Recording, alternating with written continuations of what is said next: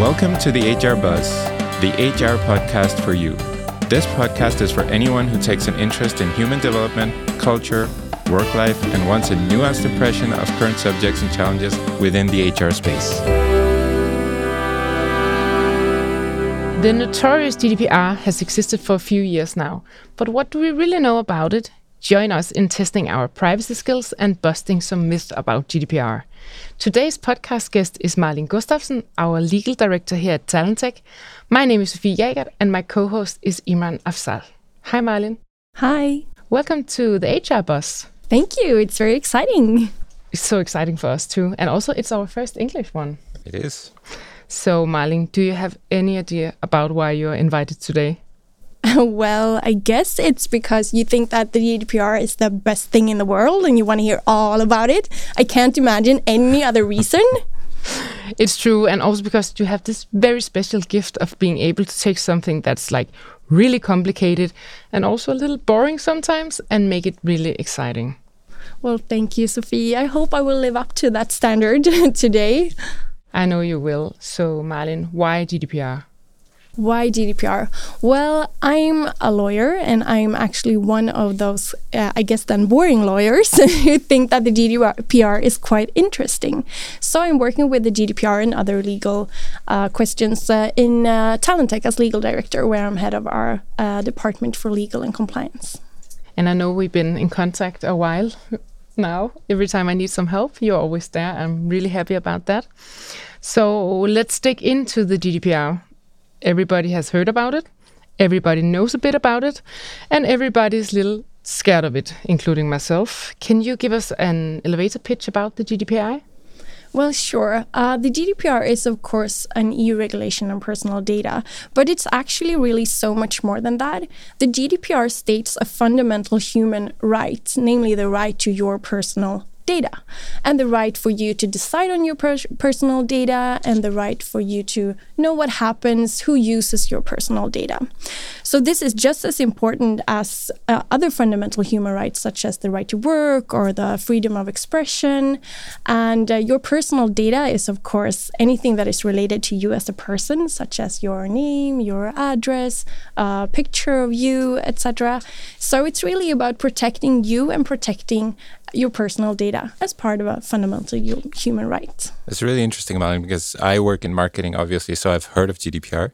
But for me, it's always been kind of just a set of rules or regulations that we have to live up to as a company. I've never thought of it as a human right, as you mentioned here. So, and I think a lot of people are out there like me who see GDPR as this complicated set of rules that we have to navigate in and figure out how we live up to them. And then you get big fines if you don't live up to them, right? Of course you do, yeah. But I was just wondering if you can just break it down for us, what are the top 3 requirements of GDPR and why should they matter to someone like me? Why should they matter to someone like you? Yeah. That's an interesting question. Sure. Top 3 requirements. Well, first of all, I think the most important one is the right to information.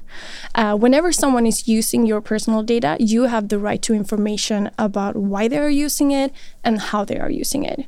And this is, of course, demonstrated through the millions of privacy policies that you see in websites and apps and systems. And I get that can feel a bit tiresome to just see them everywhere, but it's actually a really important part of the GDPR to ensure that you know why someone is using your personal data and what purposes they are not using it for, meaning that there are some things that we don't want them to use it for, right?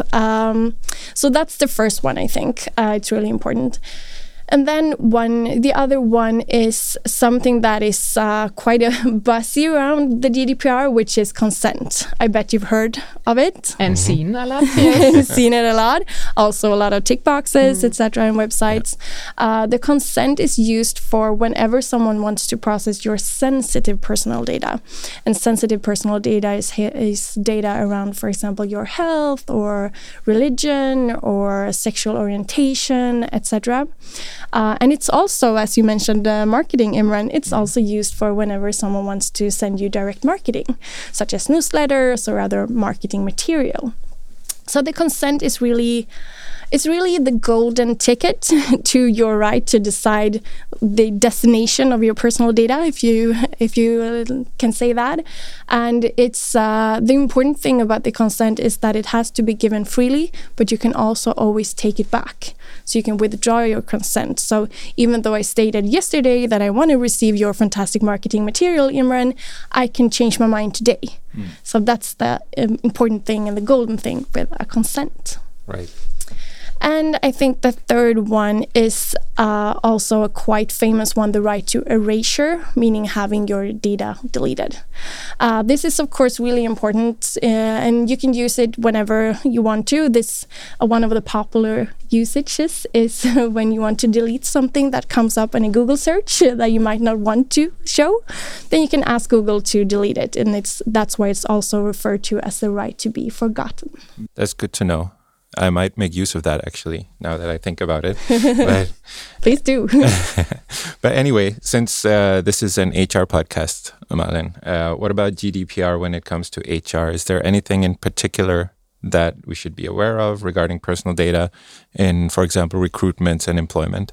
Sure, there are a few things related to what I just stated. Information is, of course, of the essence to ensure that your candidates and employees, onboardees, throughout the full talent journey, that they know what kind of personal data you are using and for what purposes.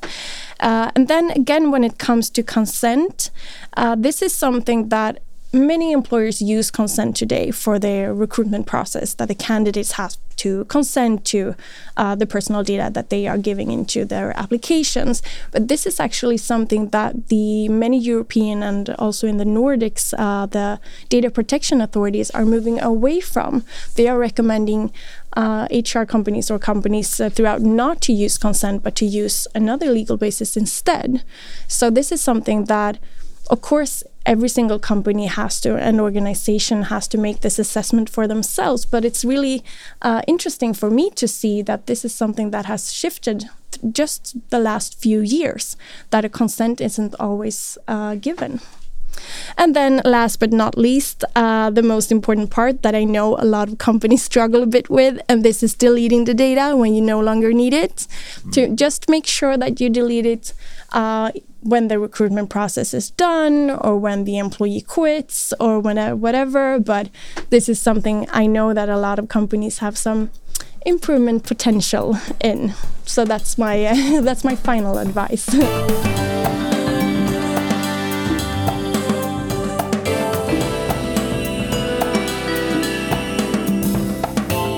Thank you so much for, again, enlightening us about the GDPR. Now I'm a little bit nervous because I know that you have prepared something for us, right? Yes, I thought it would be a fun thing to shift the tables a bit and have me asking you questions instead of the other way around. Are you ready for that, Imran? Yeah, I mean, you come in here and take over our podcast, but I'm all up for that. Let's do it. Super. So what I prepared is a small GDPR test for you guys. But don't worry, I'll give you some options, and I hope the listeners can join in as well to see. Are you ready for your first question? Yes. I guess so. Super. Okay. Which of the following is your personal data? Is it A, your name, B, your email address, or C, the license number plate on your car? Should I go first, Imran? Yes, you take this one. Actually, I don't know this, but my guess would probably be my name. Your name is correct. Anything else that can identify you as a person, as a specific person? Now you're leading me towards answer B, my email address. Sure, I'm guessing your email address is something like sofie.jagert@talentech.com. So yes. It's true, yes. Okay, when it comes to the license number plate on your car, is it somewhere registered that you're the owner to that car?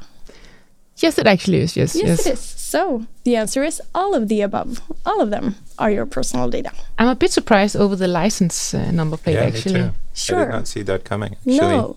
And that's actually any types of, let's say, indirect data is also your personal data. This also counts for your IP address when you visit a website, because your IP address is unique and it can be used to identify you. Super. Okay, let's move on to the next one. And in this one, I have a few scenarios for you where I'd like you to pick the one where sensitive data, special categories of personal data, as I mentioned earlier, is not used. Okay. So where it's not used. Okay.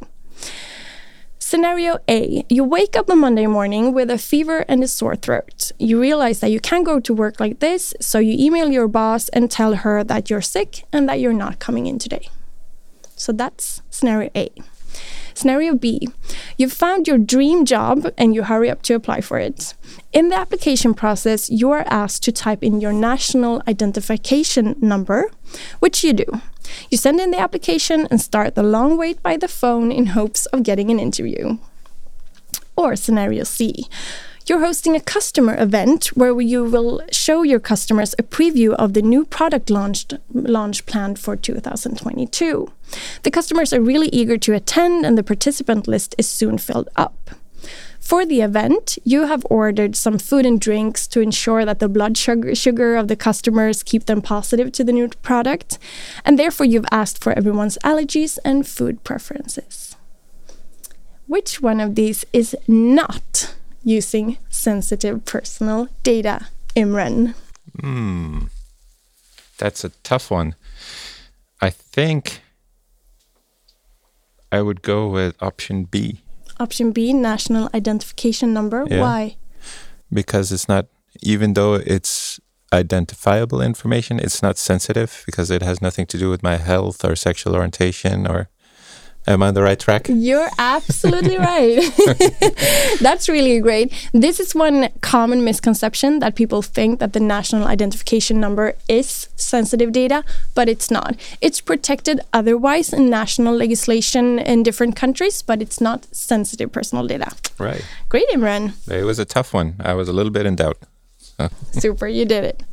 Okay, here's a hopefully simple yes or no question for you guys. All right. Does the GDPR cover private use of personal data? For example, when you text a friend or post a story on your social media. Yes. Imran, do you want to try? Well, I'll say no, just to be on the other side of it. Well, you were smart to do so, because the answer is no. I'm sorry, Sophie. Damn it. The GDPR is applicable to organizations and companies' use of personal data. So you don't have to collect a consent to post your friend on a story on Instagram, even though it's a late night and even though she's drunk. So the answer is no. But maybe we should get that. Maybe you should. That's related to the Google search thing later on. Yeah, maybe I knew that. I just wanted to have some that both be Yeah, yes or of no. course, I of can course. always get I'm coming with excuses now. We were hoping that it would be like that. Yes, of course. Okay, here's the last one, guys. In this scenario, you're an HR manager recruiting for your company, and what you're looking for is a talented developer. This time, you're really lucky. You get a lot of applicants and find the right candidate in no time. When she signed the contract, you send out the celebration email to the whole company, including an introduction of the new employee and information about her role. So my question is this personal data processing at all covered by the GDPR? Does the GDPR rules apply to it? Or doesn't it involve the GDPR, since it's the only internal information and the person is now your employee, she signed the contract? What do you think? It's Imran who will answer this question. That's a nice one, Sophie. Imran, the floor is yours. Well, I'm going to say no, that it's not personal data processing that is covered by GDPR. Because now we have a employee-employer relationship. let's say I'm the HR manager. Do I work for an organization or a company? Yes. Yes. Is organization and companies' personal data processing covered by the GDPR? I know where you're going with this.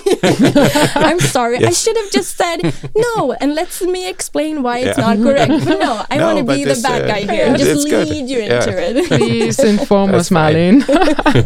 The points stick much better this way, so That's all super. good. So yeah, the answer is of course that even though it's your employee and even though it's internal information, it's still covered by the GDPR.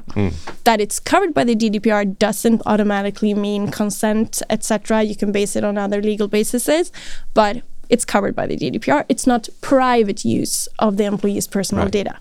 Okay. So, super. Thank you guys for letting me take your role. I'm guessing you're quite eager in getting it back to you asking the questions and me answering them. Yeah, thanks for the testing, Malin. We've both become wiser, I think. And it's not every day that we get to give the reins to our guest and let them take over the podcast. But this was a pleasure. So I appreciate that, even though it was a little bit nerve-wracking. But let's get a little bit back to normal. So where we ask the questions, if that's okay with you, Malin. I'll let you do it for this time.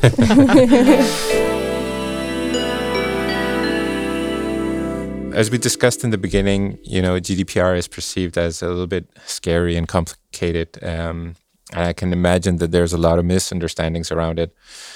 So you're therefore now going to help us bust some myths about GDPR. Oh, yes. Yeah. If you're up for it, then we will throw ourselves into some myths and then you can say if it's true or not true. Yeah. Super. Do you want to start, Sofie? Or I can do the first one. Yeah. All right. Okay, Malin, here's myth number 1. If a company uses my personal data, do I have the right to demand them to delete it at all? Well, the answer to this one, and this is a very common misunderstanding. Yes, you have the right, Sofie, to demand that they delete it all. Do they have to delete it all? No. Okay. If they have another legal basis to process it, they can keep it. This is, for example, the case in, let's say it's in a recruitment process. I've sent in an application. I'm a candidate. I've sent in an application and now I got another job, so I want to withdraw my application. The company can then state that, well, you can delete this and this and this of the data, but we want to keep some information in order for us to be able to, for example, defend ourselves against a discrimination case that could come up in a year. Then the company can keep the data of mine that they need to be able to defend themselves. And that's, of course, an internal assessment. So the simple answer is, yeah, you can always demand it, but the companies don't always have to delete all of it. And this, of course, applies to other laws and regulations as well, such as bookkeeping laws, etc. So there are a lot of situations where the companies can keep your personal data. Okay. Thank you for enlightening us on this. Yeah, because I think, whether you're the person whose data is being processed or you are the company, you might be a little bit in doubt about this because I didn't know that there was this discrepancy, at least. So good to know. Myth number 2, it's not allowed to send personal data in emails. Well, I love this one actually because this is the question that I get asked a lot. And do you know the most common way people ask me this? By sending me an email asking about it. And is it even possible to send me an email without using my personal data? Well, of course it's not, because my email address, as we discussed earlier, Sofie, is usually firstname.lastname@company. So, of course, it is allowed to process personal data or use personal data in emails. However, if you want to send information about sensitive personal data or confidential data, you should use some other form of communication or send a file with a password protection on it, etc. But of course, yes, as an overall rule, it's okay to use people's personal data, such as names, etc., in emails. It makes sense when you say it that way. All right, myth number 3. I have to say this is actually one that I've been thinking about myself, because we do a lot of user seminars for our customers. And is it okay for us to share the participant list in the seminar or at the event due to GDPR? This is also a very common question, so I'm glad you brought it up, Sofie. Thank you. Yes, it is. And the keyword here is information. Okay. If I'm a participant and you in your lovely privacy policy or elsewhere state that, "Hi Malin, I will use your personal data and share it with the other participants in this seminar," then of course it's okay. Then you've told me, I know the purpose of it. You should also tell me for how long you will keep it, etc. But yes, the keyword is information. So it is possible to share participants list in events and seminars, etc. if you inform people about it. And of course, then I can opt out and say, well, I don't want you to share my name. And then you don't, unless, again, you have another lawful basis for it. But in terms of participant lists, you wouldn't. So yeah, the answer is actually yes. We are getting so much clever on the GDPR, right, Imran? For every myth that we bust, we get a little bit more wiser. All right, myth number 4, Malin. The GDPR has rules for how long personal data can be stored. The answer is no. That's actually surprising to me. I know a lot of people get surprised by this one, but no, the GDPR states that you have to define the time that you will keep the personal data and inform about it. It doesn't cover anything about how long or different types of data and times, etc. Then there are, of course, some national practices in terms of how long you can store, for example, candidate data or employee data, etc. But the GDPR as a regulation, nope, doesn't contain it. I think this is actually a common misunderstanding about GDPR. And to be honest, I've been working with the HR for a while now, and also with GDPR. And this one I actually was pretty sure was like rules within GDPR and not like national practices. Me too. Yeah. Well, you're not alone in this, guys. So thank you. No embarrassment. All right. Are we ready to go to myth number 5? Sure. We always have to get a consent from candidates in the recruitment process. Well, I've been discussing this a bit earlier, and the answer is no.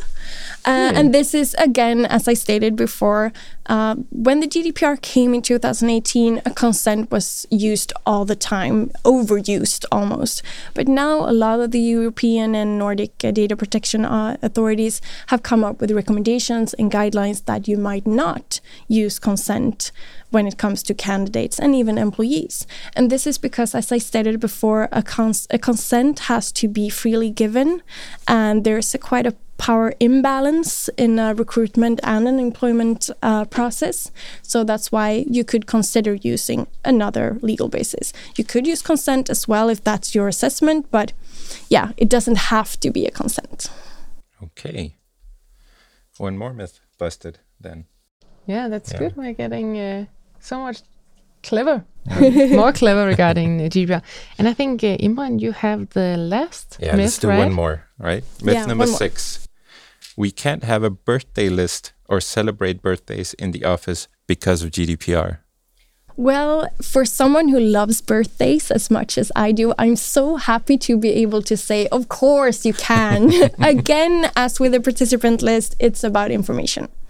If you inform everyone that you will share their birthdays in the purpose of celebrating them, it's of course okay. And then the people who don't want to be on that list can opt out of it. So yes, you can keep on celebrating birthdays at the office. Nice. I am so happy to hear that. And wow, this was so interesting. Yeah. So again, Malin, you succeeded with going and getting something a little bit difficult and complex into something real simple and easy to understand. So thank you so much for joining us. It was great to hear so much about GDPR and also to see all these myths get busted. Thank you for having me. It was a pleasure. And thank you to all our listeners. Please share with us how you did in the testing. We would love to hear if you did better or worse than us. And also, thank you for listening. Have a great day. You've been listening to the HR Buzz, your HR podcast.